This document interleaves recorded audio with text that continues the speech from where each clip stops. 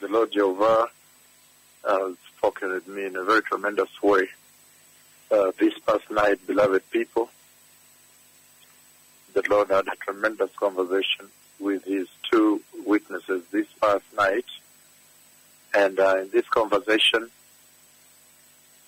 for the first time, the two witnesses now went out and attacked the serpent. They attacked the serpent again this past night, this morning. The Lord for the first time charged his two dreadful witnesses, and he set them up to attack the serpent. And they struck him. A serious battle ensued. They struck him and killed him. They struck the serpent and killed him immediately, instant. When they attacked the serpent, they attacked him and struck him immediately on the head and killed him. This past night, this is what the Lord has done. Beloved people, the Messiah is coming. All these events are pertain to the dispensation after the church has been taken. I know we've just come from the big meeting in Stockholm, Sweden, where the Lord spoke to the entire nation of Europe, the continent of Europe. But now, then comes this, and he revealed them in Europe in a very dreadful way.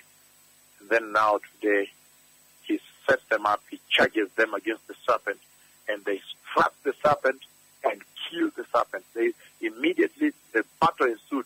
They instantly struck his head and killed him. This is what is happening, beloved people. Prepare the way, be holy, be righteous. Turn away from sexual sin and lies, perversion. The churches that are still preaching money, they need to stop it. The false prophets, the false gospel of prosperity that is lying to people without holiness, women walking nude, the men lying and immoral. Let now the church and the nation receive Jesus and be born again. Totally born again and saved. Because this past night, the Lord for the first time sent them on a mission, and the two went and attacked the serpent. They attacked the serpent, and a serious battle ensued, and they struck him instant. They immediately struck him right on spot. They struck him and killed him instant at that spot. So there is a tremendous moment. The Messiah is coming. Shalom.